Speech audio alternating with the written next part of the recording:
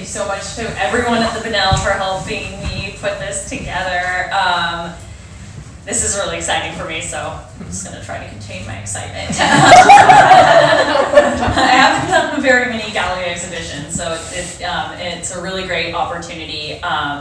And a little bit of backstory. Originally, I was going to show just my nature journals themselves here in October, and then Asia and the Bunnell asked, well, how would you actually rather like to have the whole gallery for the month of December and do a residency? I was like, yes, and that's only 2 months away. So I just want to thank everybody for being flexible and adaptable to let me kind of, I feel like, put my best foot forward as an artist and put up this body of work. I also want to thank Rika for her help, and Felisa, and then my partner Bjorn over there, who is very integral into making all of this picture happen, from doing, putting together the video reel and documenting our wilderness adventures in that way, but also just really being an enabler for me on all levels, from like trusting that I have the capabilities to go out and do this, and then helping me rein in my, sea of self-doubt that comes in waves, and always encouraging me and supporting me as an artist. So thank you so much, sweetheart.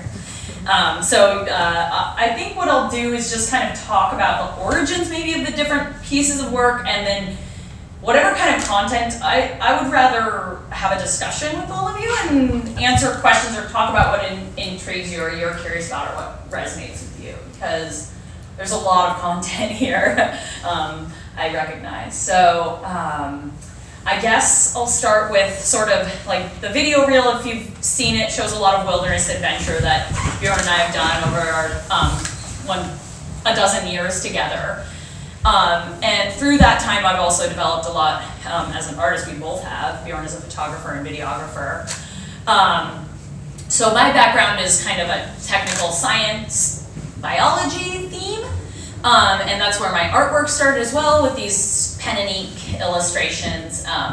That's kind of where it started, and slowly evolved into this more field journal sketching strategy, where I'm taking this book with me out and about wherever I go, whether it's here or far, and recording what it is that I see in my experience in that particular place and time. So that's really what they capture, is that I'm directly observing something and I'm using this notebook as a tool to focus a prolonged attention, to learn about something, to document it, and then often that will prompt me to research and learn a little bit more about it. So I might then go, find the field guide because I want to know what kind of snail that is or what kind of bird that is, and write the name down. So it kind of works both ways that way. I think that it's a really powerful tool from a naturalist perspective, because it causes you to find out what you can learn on your own without relying on authority or what other people have discovered or researched. Just that you have this incredible power of observation that can teach you things that you can't learn in books. And then it's also sort of a guiding force in that way. So the pages up here are selections from my nature journals. I have a stack of nature journals I've kept over the years, but I chose to create a selection of pieces based on regions. So it's all organized by places that have touched me, I've had experiences with. So they are coming from different places in my journal, because my journal's chronological. So I might do a trip here or there and go back. We've been back to the Seward Peninsula a lot of times. So that's how I wanted to bring it forward in a way that I could share with you how it's organized in my mind anyway. So that's what that is. And then these pieces with the blue matting are prints directly from the journal. So I took some of my favorite images and decided to put them in that presentation. And then a lot of the pen and ink work are illustrations from special projects, so interpretive signs, or art projects that Bjorn and I have done for the outdoor gear companies that sponsor our wilderness trips. So Salsa Cycles, for example, that's what that map was done for a film project that we did for them.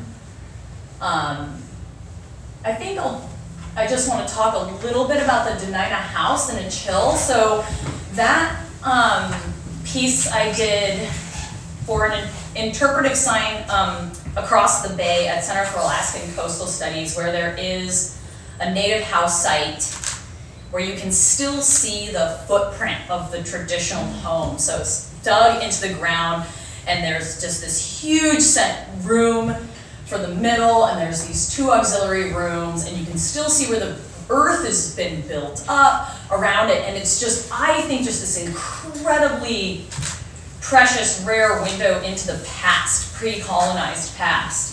And it's not going to last on that landscape forever. Started working for Coastal Studies when I first moved here 12 years ago. And in a short period of time, I started noticing that more and more vegetation was growing up, that it was becoming obscured and falling away into the land pretty rapidly. And I took it upon myself to look into all of the documented information that I could find about how this homes in this particular area were constructed and what materials were used, and try to envision what that space may have looked like in the past and draw it so that people could try to make more of a connection. So when you see a hole in the ground, it's not very easy to visualize what that space might have looked like when it was lived in.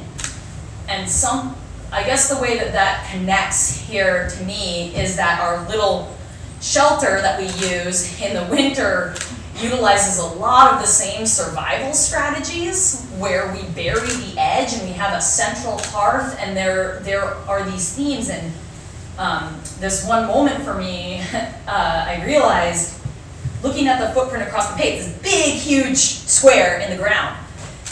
And our little shelter, when we're inside of it, it feels large. It feels like it's plenty of space for 2 people. And when we take it apart and leave, there's the little square, and that square looks very, very small compared to how it felt on the inside. And that made me realize on a deeper level how big that home would have felt on the inside.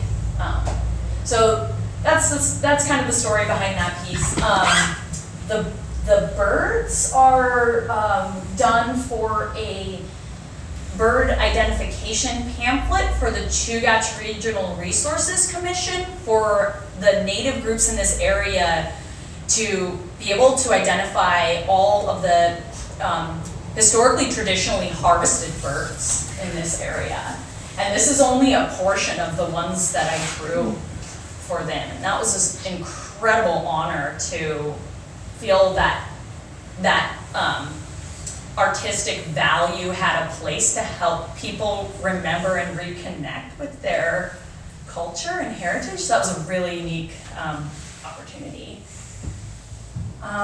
Yeah, so I think that's, yeah, thank you. Okay, so one more, that book over there, the Peatland Journal. I created that as inspired by this year-long local project that many people in this room were involved with, called the Homer Drawdown Peatland Project. And it's it was a local climate solution, because peatlands store so much carbon that they are really valuable for climate stability. We have a lot of peat in this area, and many people are not aware that it's basically like a fossil fuel reserve in a way.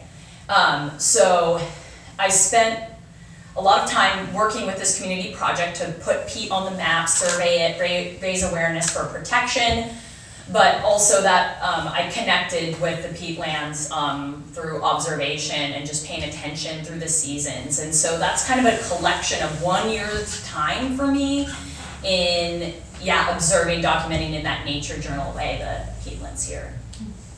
I guess I would finish by saying there's climate stories everywhere in this. It's not really spelled out, but places like Little Diomede facing huge challenges due to loss of sea ice, among many other things, the spread of trees in the Aleutian Islands due to warming temperatures, the ocean acidification impacts on the crab fisheries, just to name a few things. So there's these climate signals all over in the landscape that I feel like as a naturalist, I can learn about, and then I can actually see and document glacial retreat with art. And I guess my hope is that the artwork and sort of taking people along with me on this experience of discovery will resonate with people a little bit more intimately than, you know, scientific publications or numbers, you know, how many seabirds die as a number